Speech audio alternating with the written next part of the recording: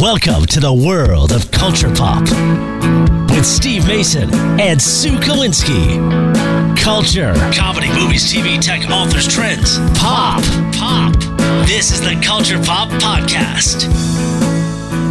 Hey everybody, and welcome to the Culture Pop Podcast. I'm Steve Mason along with Sue Kalinsky. Sue, how are you holding up during the pandemic here? I'm holding up pretty good. I'm actually going camping for the first time in my new travel trailer. I got to tell you, Friday. I find that such a weird idea. I mean, here you are, you grow up in New York City, you grow up in Long Island, and all of a sudden you become a camper. Well, I've always been a camper to a certain extent. I grew up going to summer camp when I was a kid, so I went to sleepaway camp for 6 summers in a row. So I tent camped, for many, many years, and even as an adult. And then, we got the pop-up, which we had for a long time. We graduated to that. And then we became really adult in the camping world and got a travel trailer. And, it's so funny because for people that have never done it, they think it's so weird. Yeah, like I think it's so weird. I've never done it. But once you do it, you're going to want to continue doing it. It really is a drug. Camping is a drug? It is. The tent was the gateway, and now we're in a travel trailer. I don't know if we'll ever have like a big. What the hell is a travel trailer? I don't get it. I know what a pop-up is. Okay. What's a travel trailer?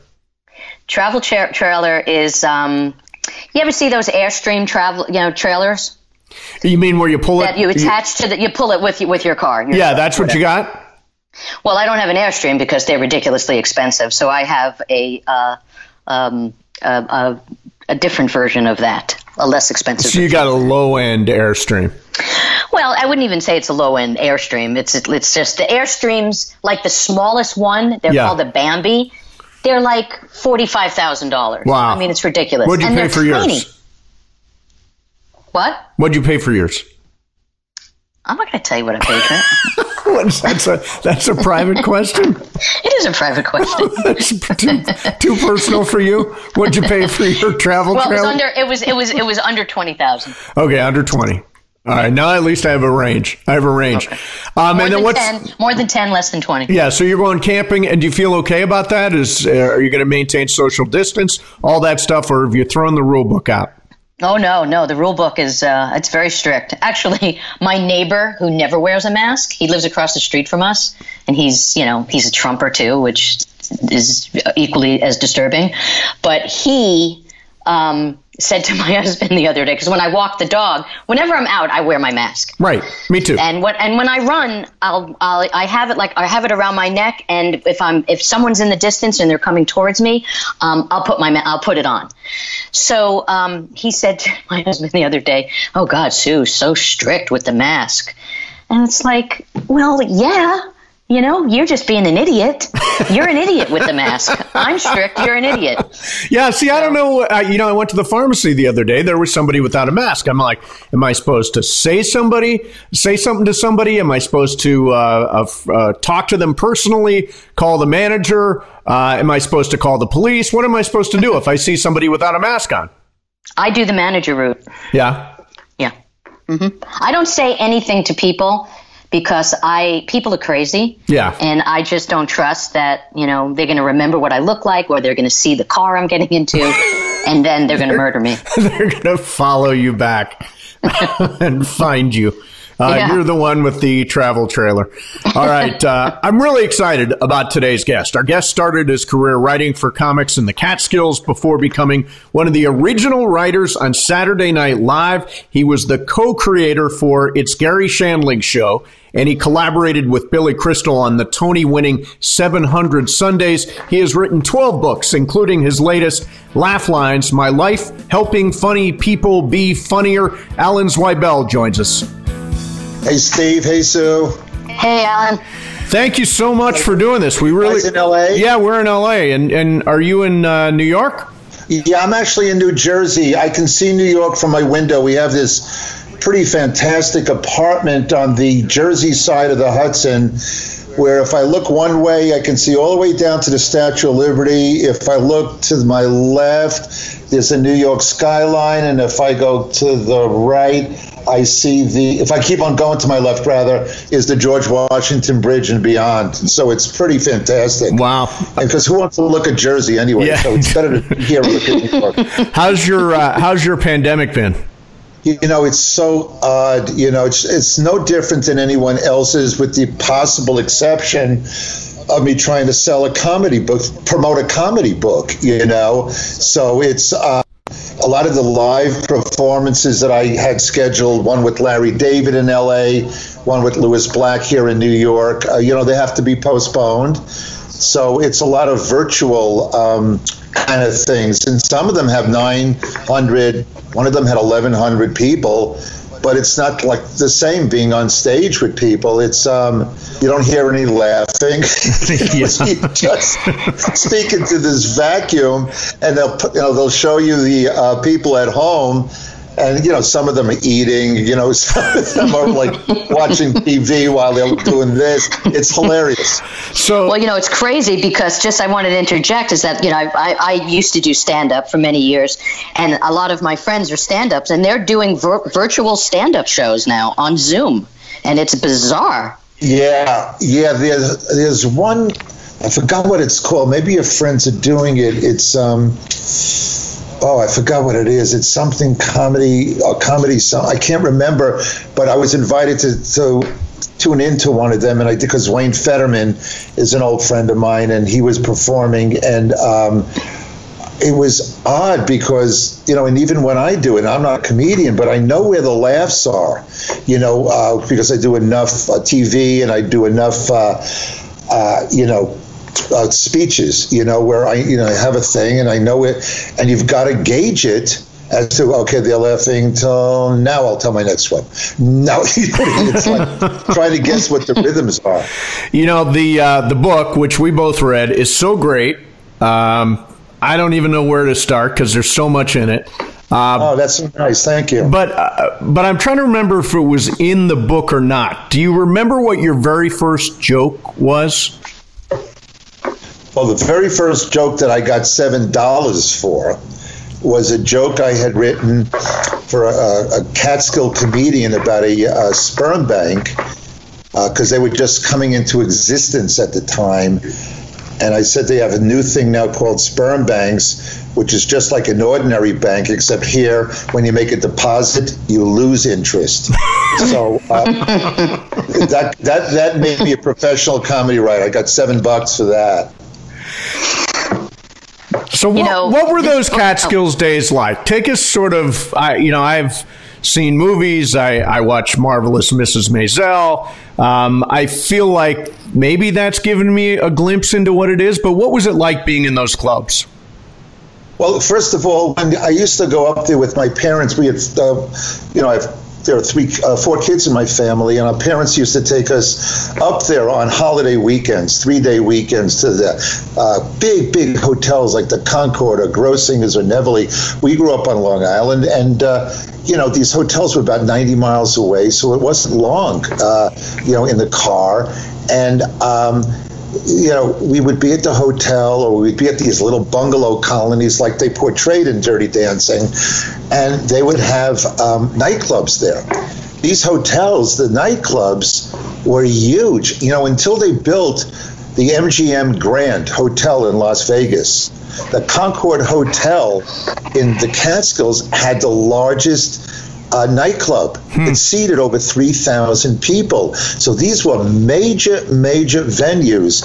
And I was a little boy, and I became intrigued with comedy, and I used to sneak into a lot of these nightclubs because I wasn't allowed in until you're like 18. All right? And now I graduate college, and I'm writing for a lot of these same guys that I saw as a kid. And, the Catskills were a little different 10 years later. In the 40s, 50s, and 60s, it was the breeding ground for new comedians. That's what Dean Martin and Jerry Lewis and Toady Fields, Red Buttons, Buddy Hackett, Alan King, they all started there. And it launched their huge careers either as TV stars or Las Vegas comics. And now, by the time I got there in the early 70s, boy, I was left with the guys who were left behind. The ones that, weren't going to get the big TV show or whatever. They were like the Willy Lomans of comedy. They just went from one hotel to another, sometimes 2-3 hotels a night. They would do different shows. But it was still a kick to go into those same rooms and hear these guys, many of whom I had seen when I was younger, deliver jokes that I wrote and the audience laughing. After a while, I got a little tired of it because I was 21 and 22. This was right after college, and these guys were 45 and 50. So it was like writing for my parents' friends, and that wasn't my life experience. I didn't want to write wife jokes. I didn't want to, my experience was Woodstock and Nixon resigning and Vietnam. So, guys like George Carlin and Richard Pryor and Lily Tomlin and David Steinberg, people who were doing more contemporary things. Yeah, they were a little bit older than me, but at least they were speaking my language. That's what I longed to do. Your book is so nostalgic to me, Alan, because, I grew up in Long Island. I grew up in Belmore. I'm Jewish. I went to summer camp. My parents went to bungalow colonies. We went to a place called Kessler's, which was in Hyde Park. Oh, wow. Sure. Yeah. In Belmore, but just so you know, before we moved to Woodmere, we lived in Wantor, which was right next door. And I was bar mitzvahed at Temple Bethel in North Belmore. Sure, know it well. So you wrote for all of these Borscht Belt guys. Now, one of my parents' friends, I grew up with his kids, and I think you probably know him. Did you remember Mac Robbins? I remember the name. I didn't know him personally, but he was around when I started writing for those guys. I may have seen him perform, and he was very funny, if I remember correctly, but I never wrote for him. Yeah, so I grew up with someone who was a stand-up comic, when I was a kid, which was crazy. I mean, none of my parents' friends were in show business. It was kind of a wild thing. But what I wanted to say is that you bypassed kind of the paying dues phase. You were a kid. You were like in your early 20s, and you were making money as a writer. I mean, were you aware of how special that was at that time? Well, at the time, I'm living home with my parents after college, right? I'm sleeping in my old bed. All my friends had gone off to medical school, law school, all sorts of grad schools, come that August after graduating college. I started writing jokes for $7 a joke. And to supplement the great living I was making writing for these guys, I took a job in a delicatessen on Hillside Avenue in Queens. So while you're going through it, you really don't know that it's, oh boy, I'm on a fast track. In retrospect, I graduated college in 72. I started making money as a writer for these guys, but not a lot of money at $7 a joke. About a year later. I would say about 4 or 5 months later. And then 3 years after that, I get a job on this new show called Saturday Night Live. And so in retrospect, you go, wow. You had money coming in from the deli. You made a few bucks here and there writing for those comics. And, so from it was sort of quick, like I said, but when you're going through it, you go, when is this going to end? Am I ever going to get a break? But there are guys who would be hanging out at the clubs for 8, 10, 12 years. So you're absolutely right. It was relatively very quick. So tell me about your first meeting with Lorne Michaels, how you got the gig at Saturday Night Live. I took all the jokes those comedians wouldn't buy for me, the Catskill guys. I made it into an act for myself. The plan was to go to, there were 2 clubs in New York in these days. One was called The Improvisation, the other was called Catch a Rising Star. And this is where that new breed that I was just talking about, including Larry David and Robert Klein and Billy Crystal, was starting. And my plan was to go on stage and advertise my material with the hopes that an agent or a manager would see it and want to represent me when it came to, getting me a job, maybe writing for a TV show, which is what I wanted to do. And I would go on stage. Sometimes I'd get laughs, more times than not. I would bomb. I'd go on at 1 o'clock in the morning, and, you know, people from Wyoming didn't care about my suburban upbringing, you know, or my Hebrew school teachers, whatever it was. But Lorne saw me. He thought I was one of the worst comedians ever, but he liked the material. And there was a William Morris agent who submitted me to Lorne officially. And I met with Lorne up at his hotel. He was in New York. He was actually looking for writers and actors for this new show that he was going to premiere in the fall called Saturday Night Live. And I went home to my parents' house on Long Island where I was living, and I stayed up 2 days straight, and I typed up what I believed were 1,100 of my best jokes. And I went back to the city a couple of days later for my interview with him. And I remember, I was sat on the edge of the bed, and he pulled up a chair, and I handed him this tome, you know, with 1,100 jokes in it. And he opens the folder, he reads the first joke, and just starts nodding. He goes, "Very good." And then closes the binder. I'm up for 2 days straight. He read one joke, and obviously he kept the binder. I'm sure he went through it and had to give it to the NBC executives, you know, to get their okay. But to this day, he will say that the joke, you know, turned his head. So, you know, that's how smart he was. He would look at one joke and know right away from the sensibility or the construction if this was somebody that he wanted for this new show. And yet, everybody that I know that has written on the show has talked so much about the competitiveness. What was it like in the early years? I mean, you were there for the first year. I was there for the first 5 years, and it started out not being as competitive because Marilyn Miller, who was one of the original writers, said, "Hey, kids, let's put on a show." And that's what we did. It was the fourth grade play.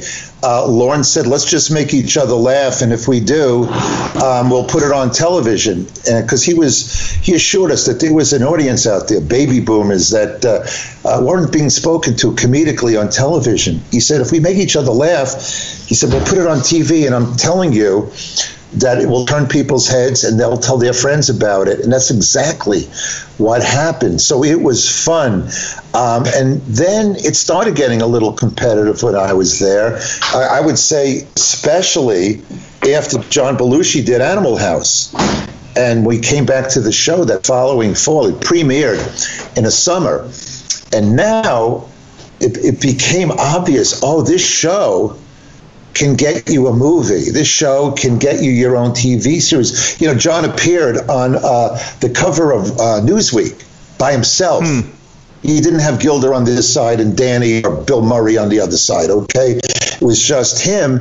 And it became a little bit more competitive. It was not a spoken thing, but I think it was subconscious. I think that there was an awareness of it. And, you know, when I interviewed fellow writers from that era and some of the actors, they all agreed that around that time, things took a little bit of a turn. And, you know, the show was written on Tuesday. The scripts are read on Wednesday during read-through. So Tuesday night's the big writing night. And people started hanging out a little bit more. You know, the writers wanted to make sure that they were in a room helping to write a sketch. And, you know, they wanted their initials to be on top, you know, at the top of the page. Actors started hanging out, lobbying for roles, you know, afraid that another actor would get it had they gone home. So it did become, well, let's put it this way, a little bit more intense than it was at the beginning. So here you are, you're at your very first meeting, I read in the book, and you meet Gilda Radner behind a potted plant. What made your relationship with Gilda so special? It was nothing more than the fact that we just made each other laugh. We were just on the same plane when it came toward, we brought out the silly in each other. And she was was new to New York. She grew up in Detroit, came to New York by way of Toronto, where she was in Godspell and in Second City up there. New York was my town. And even though I was 4 years younger and not as seasoned as her friends, you know, the Belushis and Dannys and Bill Murrays of the world, they all came from Second City. They had the same kind of comedy, you know, and I had never seen comedy like that before, where they got up and improv and did sketches. You know, I wrote jokes for stand-up comedians in tuxedos. But New York was my town, and she felt like with me that she had, but I acted like Big Brother. I showed her around New York. She had confidence in me because she was a little spooked by the city. And it gave me somebody to write with and also speak through, because we did make each other laugh. So, yeah, I wrote for everybody. I wrote the Samurais for John Belushi. I wrote tons of sketches, lots of Weekend Update, because that was mostly jokes. And that was my background. But I would say that Gilda was indeed my most constant writing partner, and we created characters like Rosanna, which was a big hit. So I watched the sketches with John Belushi over the years. His career was so short. I saw so few interviews with him just as John Belushi. I don't know what he was really like. What was he like as a person? John was great. John, look, he lived on the edge. Just like his comedy, John would run through a wall. John wielded a samurai sword. John made believe he had heart attacks at the end of a ramp he would do on Weekend Update. He was fast lane, as they say. But you know something? I remember even if he insulted somebody. There was a meeting I remember where he said some negative things about some of the women writers, and he felt so badly that the next day I remember him walking in with bouquets of flowers and big boxes of chocolates to give to each one as you know, as if to say, I'm sorry. So John's heart was huge, and his warmth was there, and at the same time, he was a bit of a wild man. So your next gig after this was working with Garry Shandling. Is that accurate? Well, it's my next television gig. Yeah, I mean, look, there were 6 years that was after SNL, and it's Garry Shandling show. And during those 6 years, I wrote a couple of books, and I had some plays produced, and I wrote some screenplays, one of which was made. But 1986, I got a phone call from my manager, a man named Bernie Brillstein. He and his partner, Brad Gray, both managed Garry Shandling, and I flew out to LA. He was working on a special that needed a little help, and I read the script, thought I could be of help, and for me it was like lightning striking again. It was a guy that, just like Gilda, it was a guy that the same things made us laugh. You know, there's an interesting thing when you write with a comedy partner, probably any partnership, but comedy, there's an alchemy there where you share the same sensibility, but you're both a little bit different. So 1 and 1 equals 3 in whatever you create. So you create something that you both wrote, but it ends up being something that neither of you could have done by yourself. And that's how it was with Garry. He had an idea for a show where he played himself, a comedian named Garry Shandling, who spoke to camera. And I had an idea for a sitcom. I was now married with 2 kids. With the father of the family, was a comedy writer who spoke to camera. It's as if the old Dick Van Dyke show, if Dick Van Dyke was able to speak to camera, we melded the 2 ideas together, came up with its Garry Shandling show. And this was really revolutionary in the sense that this was the beginning of cable. This was 1986. And Garry and I created this show, and I was real proud of it. You know, this is how long ago. At the beginning of the show, which it lasted 4 seasons, we did 72 shows. Cable was not eligible for Emmy Awards. They had their own awards they called Cable Ace Awards. and they looked like hood ornaments. These silver things that looked like they belonged on the hood of like a 1955 Chevrolet. Okay, we got a bunch of those, and the last year that we did the show, we got nominated for an Emmy. It was the first year that they allowed cable shows to be nominated for Emmy Awards. You know, I would have a really hard time. I do a weekday radio show on ESPN here in Los Angeles. And, it's funny. It's loose. We're, just joking around for the most part. It would be hard for me for my partner to get all the jokes, to get all the laugh lines, and to sort of shine over me. Has that been a challenge for you? No, not really, because I've been lucky. I love writing. I love waking up at 5:30 every morning with my vocabulary and trying to figure out what order to put words in that will hold interest and get laughs.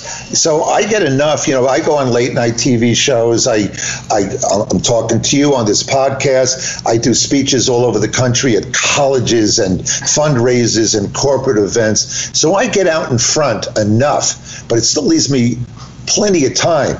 More than enough time to do my day job. So if somebody's on stage in front of a Broadway audience or a Coliseum or whatever the venue is, and they're doing my jokes, yeah, there's a part of me. I'd be lying if I didn't say that I would want to yell out, author, and run up and down the aisle. There's that part of you. I mean, I'm not that much of a saint, but at the same time, that's the deal I made with myself, and that comes with the territory. Do you think people are born funny? Yeah. I think that there's something innate about, I don't think it could be taught, let's put it this way. I think you're born with some sort of a molecule or a DNA strain that makes you look at the world a little bit askew. Now, apparently, I would say that nurturing has a little bit to do with it, which means what's the tenor of the household, your parents, your brothers and sisters, how do they look at the world, what kind of atmosphere was it? But I don't think, that aids and abets, okay? But I don't think that anybody who's, we all know people who've got absolutely no sense of humor whatsoever, where they take everything literally. I don't care who sits with them and for how long, there's not a chance in hell you're going to make them funny. It's funny how, I know so many stand-up comics who actually have no sense of humor. How are they doing? Some of them may be kind of funny on stage, but off stage, nothing, which is so crazy to me. There's a slight difference, off stage, so many are just dented cans, you know what I mean? And they become, they sit in the corner and they're very morose, and they get on stage and they're a different person. It's their way of venting, But they have senses, at least they know what's funny. But I'm sorry, I think I interrupted you. What were you just going to say? No. It was really the offstage, the offstage sense of humor. It just seemed to me so weird that they wouldn't get certain things, but they actually could be funny on stage, and things that were so obviously funny, they didn't have a clue. They just wouldn't get it. Yeah, it's fascinating, isn't it? It's a fascinating character study that people, and I know so many who are so serious that even off stage, if they hear a joke or something is funny, they'll acknowledge it with a head nod, but laughing is another thing. That's a commitment to an emotion that a lot of comedians won't make off stage, which is ironic because that's why they go on stage, to get laughs. You wrote a book called North, and it became a movie, and Roger Ebert didn't like it very much. He didn't like it. He treated it like a war crime. Didn't like it. He hated it. His review, okay, and he was the most influential critic in the country at the time. His review had, I don't have it here, it's in my wallet, but it's a pandemic. But in the review, there was one paragraph where he used the word hated 11 times. I hated this movie. Hated this movie. Then the next sentence was hated it. And then the next four sentences was telling why he hated it. Yeah. And just in case you didn't realize it took him the wrong way. He hated it. Yeah, and just in case you didn't hear me, I hated it. So I love this. I love the story in the book where you ultimately bump into Roger Ebert in a bathroom. Well, yes. I was in Chicago, and it was a book of mine. I was on book tour, and I always wondered what it would be like if I ran into him, because this was still early enough in the career. Yeah, I was in my early 40s, but, you know, I had always written with Gary Shandling or with the other team of writers on SNL. So if something I wrote didn't work, you know, there was an anonymity to it. But this was based on my book, and I co-wrote the screenplay, so my ass was out there. You know, I had a big target on it, and I always wondered what it would be like if I ran into Roger Ebert. So years later, I was in Chicago on book tour, and I'm having lunch, and I look over at that table over there, and I see Roger Ebert, who lived in Chicago. He wrote for like the Sun-Times or Tribune, one of the Chicago papers, and he was wearing this oversized sweater that had all the autumn colors on it. It had burnt orange and gold and puke green. You wouldn't believe this. And he got up, and he walked out of the restaurant for a second, and I got up. I excused myself from the table, and I found myself following him, and I had no idea what I was going to do when I caught up with him. It was like an out-of-body experience. It was almost to say, gee, I wonder what Alan's going to say to Roger Ebert, and I was just hoping that it wouldn't eventually involve the police, okay, because I had no control. I followed him to a men's room. Now we're in the men's room. We're washing our hands, and there's that mirror, you know, on the other side of the vanity, and we're both washing our hands next to each other, and I look into the mirror, I go, Roger, and he looks up, and he's trying to place me, he doesn't know who I am. I go, Alan Zweibel, and the blood drains from his face. He turns white as a sheet, and I said, Roger, I just have to tell you that I hate that sweater you're wearing. Okay? And he smiled and I smiled. He laughed, I laughed. We shook hands, and that ended the feud with Roger Ebert. But it lasted 10 years. You know, there's a great little story in the book that I want you to tell. It's the one about Henny Youngman out in front of the Friars Club when nobody's watching. Well, you know, something, I had a feeling you might ask about that, and it's intriguing, isn't it? It's a generation or two earlier than me. Henny Youngman was a comic who was known as the king of the one-liners. And he used to have, you know, his big catchphrase was, take my wife, please. And I saw him a million times on the Ed Sullivan Show, and, you know, he was a comic. He was a pretty famous guy. And I joined the Friars Club after I left Saturday Night Live because I didn't have an office anymore. And the Friars Club is a huge townhouse. They had a couple of rooms upstairs with magazine racks and couches, you know, and phones. So I figured, okay, I'll use that as an office. And this one day, I turned down the street that the Friars Club is on. And for whatever reason, the street was totally empty. Nobody was there. That's an important part of this story. The street was totally empty. And out from a doorway, about 100 feet in front of me, pops Henny Youngman. He doesn't know I'm behind him, so he thinks he's alone. All that's there is an empty street. He walks across the street towards the Friars Club, and as he gets to the curb, a pigeon flutters down, lands a few feet from his feet, and he looks at it and goes, any mail for me? Now, He was talking to a bird. He had no idea there was anybody else around. And this is the way those guys were wired. It was a knee-jerk reaction just to be funny, whether there was an audience of 1,000 or there was just a bird, you know? So like a lot of these older comics, you know, their careers, you know, went on forever. I mean, Milton Berle was telling jokes up until he was, in his 90s, Phyllis Diller. And, you know, today, you know, I write for TV, I produce TV. You know, I'm in my early 60s. And, you know, sometimes I go in for interviews and I won't get a job because of that. I mean, do you feel like you ever just, can you just be funny and be relevant, you know, no matter how old you are, if you still got it? It's a wonderful question. It's something that plagues all of us.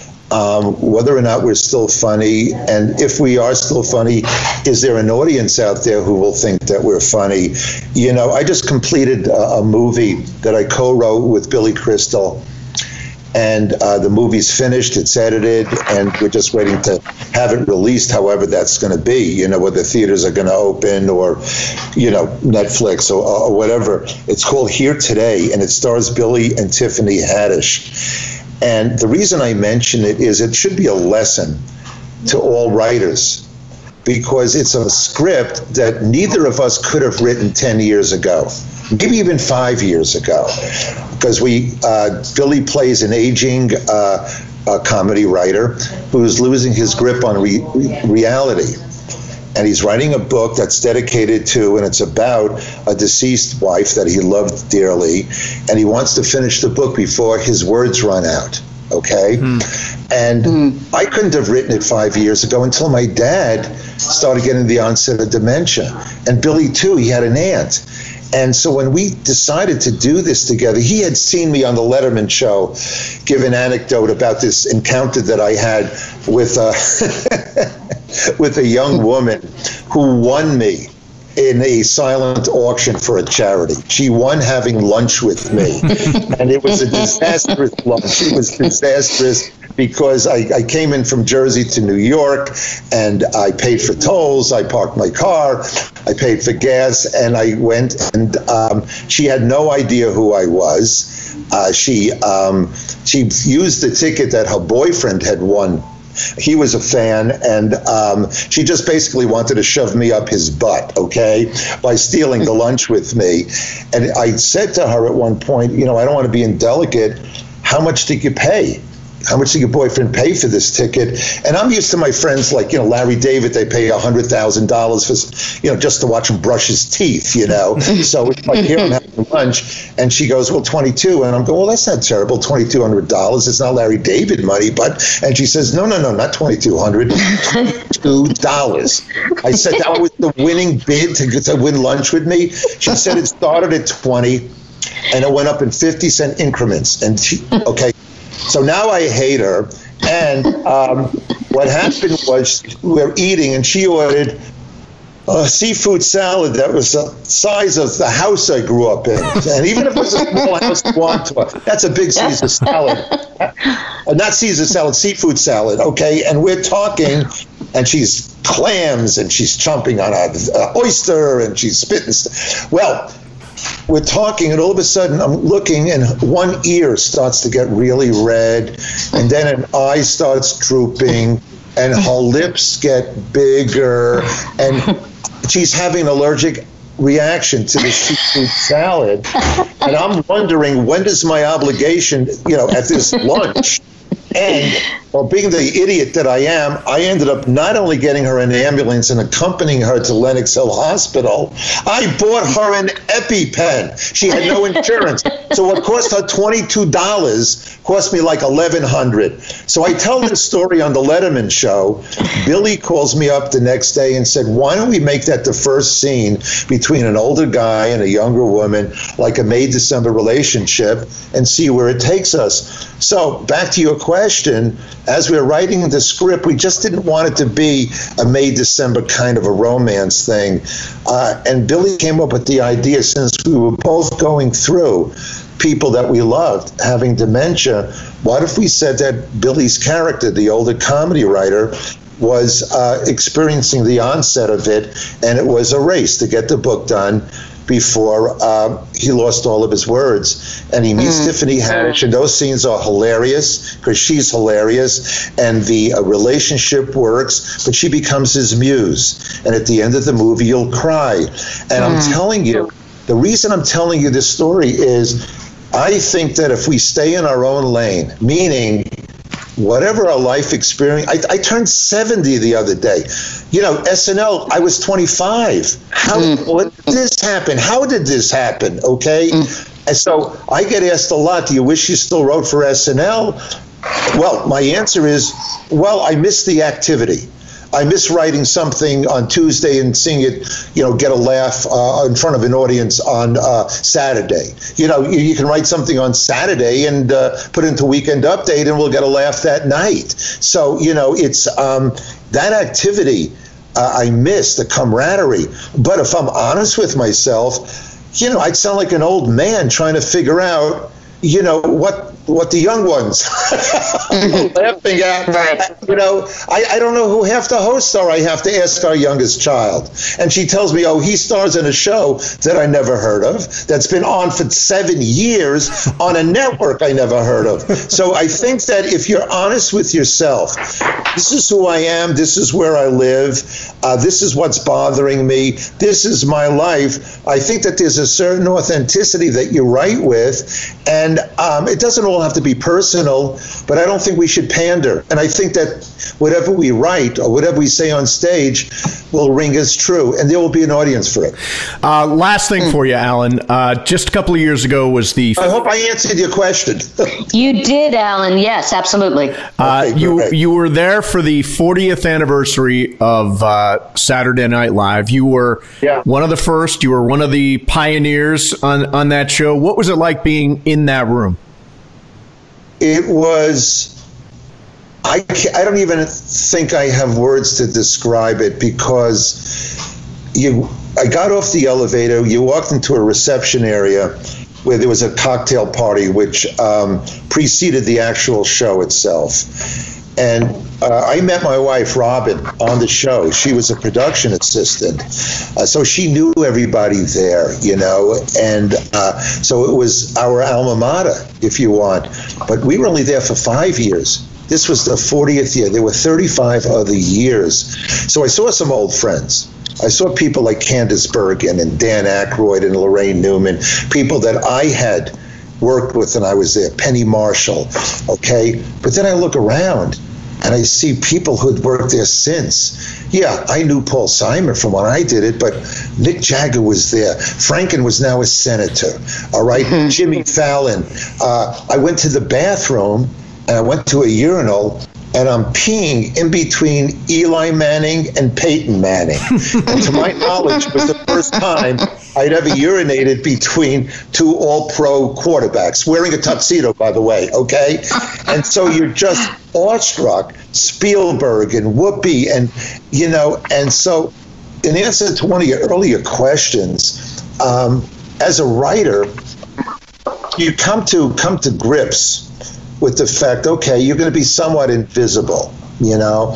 But I treated this reunion like I did any high school reunion. I went on a diet about 6 months earlier because I didn't want, you know, Bill O'Reilly, who I didn't know, to say, gee, it looks like Zweibel put back that 35 pounds he took off, you know. But there was that. But you also take a little bit of inventory. What have I done since I left this place? Just like when you're in a high school reunion, a college reunion, you know, whether we like to admit it or not. Okay, what have I done since? And I took a little bit of inventory and I went, all right, wife, 3 kids. I think at that time was only 2, maybe 3 grandchildren. I have 5. We have 5 now. I looked at some of the stuff that I've done, and I felt okay about myself. So I went, okay, I got rid of any of those insecurities. But I was awestruck, you know. And now we went into 8H, which is the legendary studio. that the show is done, and I'm seated with a bunch of the other writers from my and other eras and watching this show. And it was a combination of a couple of things. It was, I go to the show every so often these days. As a matter of fact, Robin and I were at the last show before everything went dark because of the pandemic. So the last live show in the studio was Daniel Craig was the host.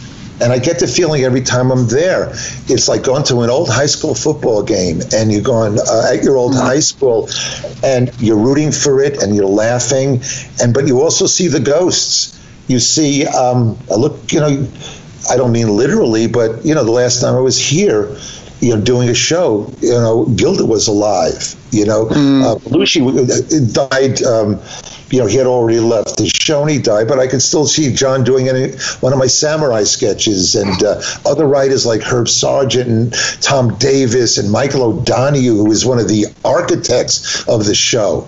He had created the National Lampoon. So there's that nostalgic thing, and I'm watching the live show, which has whatever they were doing currently, the current cast, and a mixture of the current cast, and they would do mashups in a sense. So you'd have Weekend Update with Tina Fey and Jane Curtin, and I think Amy Poehler was the third, but I'm not sure. Okay, so they would do that. There was a continuum there, and then on the monitors, they would run sketches or commercial parodies from our years and the few years after our years. And so you have that. It was a bombardment in a good way of the senses. It was, my God, look what we were so lucky to have been a part of. Look what we contributed to. Look at this ride, and look at the opportunities that it provided. It was a highlight. I don't know anybody that you could speak to who was there who didn't have this feeling. Well, listen, Alan, the book is called Laugh Lines, My Life Helping Funny People Be Funnier. It's a great book. I really had fun reading it. Thank you. I really appreciate you guys having me. Thanks, Alan. Thanks, Alan. Thank you very much. There you have it, Alan Zweibel, charming guy, really, really funny. The book is really fun. I love that Henny Youngman story. The Henny Youngman, yeah, totally. The bird, and it's just him and the bird, and Henny says, "You got any mail for me?" It's like, funny people just got to be funny people. And you know what? I understand what you're saying about comics and how there's some misery when they're not on stage. Is that kind of what you were getting at with them? It wasn't so much the misery, but it was just the bizarre. The bizarreness to me that someone could be funny on stage and just not funny off stage, and it had nothing to do with being miserable. It wasn't their temperament. It was that they really had no sense of humor. You could be like hanging out with like people. Name names. No, I'm not going to name anybody. Name one. I'm not going to name anybody. Name one name. I'm not going to name anybody. It's a podcast. I'm not going to name anybody. I mean, and some of these people, aren't really famous people, but I just, in my travels of all my years of doing stand-up, I have come across handfuls of comedians that were just not funny. Do you miss doing stand-up? Sometimes I do. We've talked about this. I mean, I've kind of floated back in and out, and sometimes I do, and then other times it's like, it's such a commitment, and it's just not my life right now. You can't do it once every couple of months. No, your life is in a trailer. My life is in a trailer. That's right. Well, there's a lot to be written about that. Yeah. But it's just, it's a lifestyle that has kind of come and gone for me. I don't hang out in clubs. You have to go on stage a lot. You have to hone it. You have to know it. It's got to just be innate. And, I'm thinking about starting. Oh, you've been saying that for 20-something years. I know, but I think the time is right. Yeah, the time is right now that you can't be on stage. Yeah, no, I'm the one guy that starts at 55. Like, nobody starts at 55, right? Well, Yeah, there are people that started later in life. Well, Rodney Dangerfield started at 45, but, every now and then, like, I guess from like America's Got Talent, some older person would show up. But that's like hacky. America's Got Talent's hacky. Well, I'm saying, but, some of these people, it's like the guy with the ventriloquist. It's like the guy with the ventriloquist dummy who has a show in Vegas now. It's like that guy goes on America's Got Talent. You know that guy. Yeah, I do know that guy. Whatever his name is. I don't think, it's ever too late to do it if you're funny, You think I can do it? I think. Do you have belief in me? It's tough, Steve. I don't know. You're gaslighting me. Look, I think you're a very, very funny guy. But when you're on stage, it's a whole nother animal. You know, you're on radio. No one can see you. It's so different because different things kind of like set in. Like, oh God, everybody's looking at me and they're not laughing. And some people can handle that, and some people just can't. They freeze and they can't just kind of go with it. Okay, well, you talked me out of it. That speaks to my commitment. That's all it took to talk me out of it. I'm done. I'm calling it a career. I just think that you say that just to rile me every 5 years. You'll tell me that. I think I'm going to do stand-up. I'm expecting to hear this from you. You can open for me. You can open for me. I'm actually gonna write this date down, and then I'm gonna see what happens in 5 years. All right.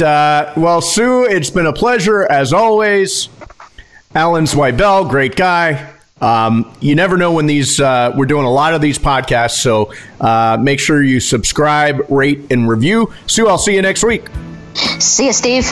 Be sure to subscribe, rate, and review. We'll see you next week for an all-new episode of Culture Pop.